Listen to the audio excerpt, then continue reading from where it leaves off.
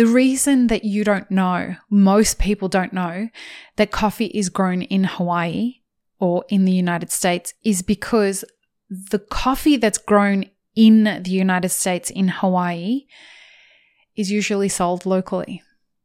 Welcome to the Daily Coffee Pro by Mapper Forward, friends. I'm your host, Lee Safar, and this is episode 3 of a 5-part series with just me. We are talking about my first coffee origin trip, and that was to the Kona region of Hawaii. Most people don't know that coffee is grown in the United States. There is a very interesting reason for this. And in today's episode, we're going to talk about the complicated market that is US grown coffee. The reason that you don't know, most people don't know, that coffee is grown in Hawaii or in the United States is because the coffee that's grown in the United States in Hawaii is usually sold locally. Folks, our first on-demand workshop, How to Become a Coffee Consultant, is now available for you to learn at your own pace for just €50, and it comes with a certificate upon completion. Go to mapperforward.coffee/workshops or click the link in the show notes for more details. Support this podcast by supporting our sponsors. And if most of us who have had Kona coffee have visited Hawaii or been given a gift of it, and it's the shitty, super dark roasted stuff that's bought at the gift shop, either at the airport or at some second wave cafe close to the airport. And I have to tell you, my experience of the coffees that I've drunk from producers in Hawaii, again, I recognize that it's a very privileged position, but the coffees that I have drunk are just next level. But those coffees rarely make it out of the US or rarely make it out of Hawaii because the economy is a tourist economy and they sell all their coffee locally. It is also very complicated from another perspective. It is, when you look at the price of what a specialty grade Gesha or a Pacamara is sold, when it's grown in America, the cost of production is already far exceeding the cost of production of most origin countries because the labor force is paid in US dollars and there is a minimum wage. So what you're looking at is coffee pickers being paid anywhere between $18 and $25 an hour for the labor force. And it is really interesting to look at the financials and the way that coffee is priced over there. So a cup of coffee is, you're paying $5 minimum for a latte, which is pretty much how it is on the mainland. But when you're looking at a bag of coffee, I bought a variety of different coffees from around the island from specific producers. And the cheapest one that I bought was 250 grams for $40 US. So this is where it starts to become very interesting because this was from the producer. So imagine now, as we start to get into the complicated elements of this, a producer has a tourist trade that are coming to their farm to do farm tours. They're selling roasted coffee to the local tourists. That generates a great income for them, or it generates perhaps a fair income for them. That's a part of the tourist attraction that they get to walk on the farm. They get to then buy a bag of coffee. They take it home and they're able to extend their experience of their beautiful vacation away from the Kona region of Hawaii into their morning routine. But now look at it from the other perspective of the producer.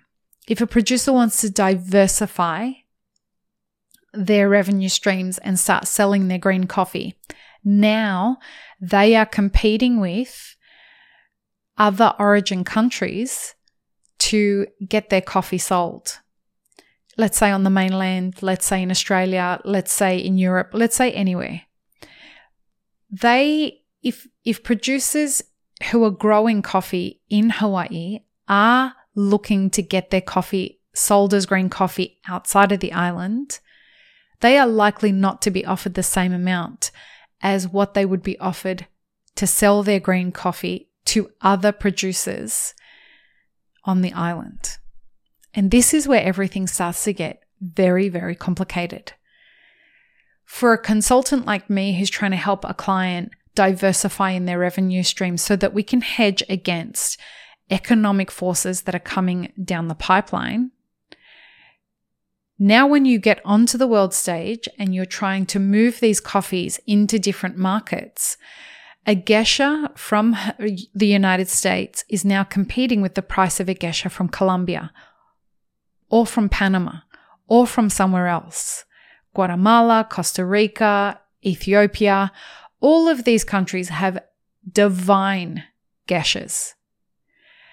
But the United States, because of its high wages that they're paying pickers and other labor forces on the farms, compared to those in other origin countries, find it very difficult to compete. Now, that origin is quite spoilt at the moment. They're spoilt because they really don't have a need if everything remains as it is right now and as it has been for quite some time. They really don't have a need to look for buyers of their green coffee outside of the United States. But things are going to change. Tourists, as the cost of living crisis becomes more embedded in American culture and in cultures around the world, or in economies around the world, what you're going to start to see is that people are going to eventually slow down in their holidaying, and the tourist trade, in my opinion, is going to start slowing down. So what happens next? Do producers end up having to do they increase their prices? Do they end up needing to find other ways to sell their coffees? It all starts to get a little complicated. But the main thing that I want to point out in this episode is the complicated nature of the pricing structures for producers. And the United States grows coffee in California and it grows coffee in Hawaii. Both of those two states have amongst the highest minimum wage in the country.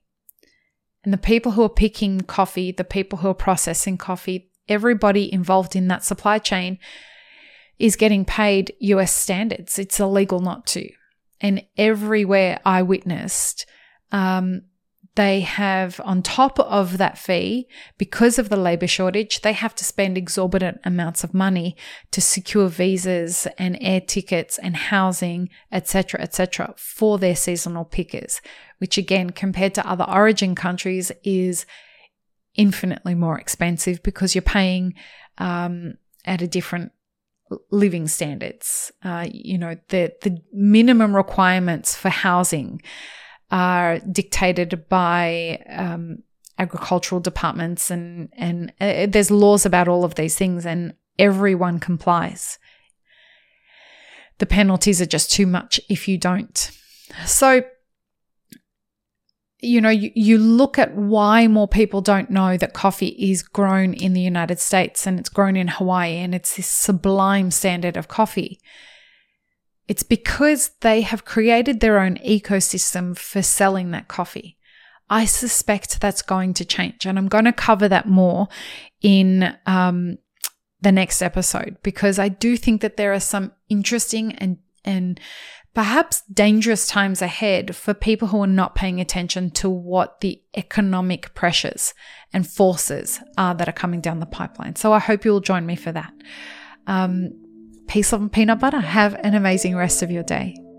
Thanks for tuning in, friends. There are 2 ways you can support this podcast. Firstly, become a paid member of our YouTube channel. Secondly, you can join our Patreon for as little as $3 a month. Both have options for exclusive ad-free content and early release content. Don't forget to subscribe and share this podcast with your friends. The Daily Coffee Pro is produced by Map It Forward, and the music you're listening to is called Run Run Run off of my album Laundry After Midnight. To get older episodes of this podcast as well as more information on Map It Forward, head to mapitforward.coffee. You can find links and more information in the show notes below.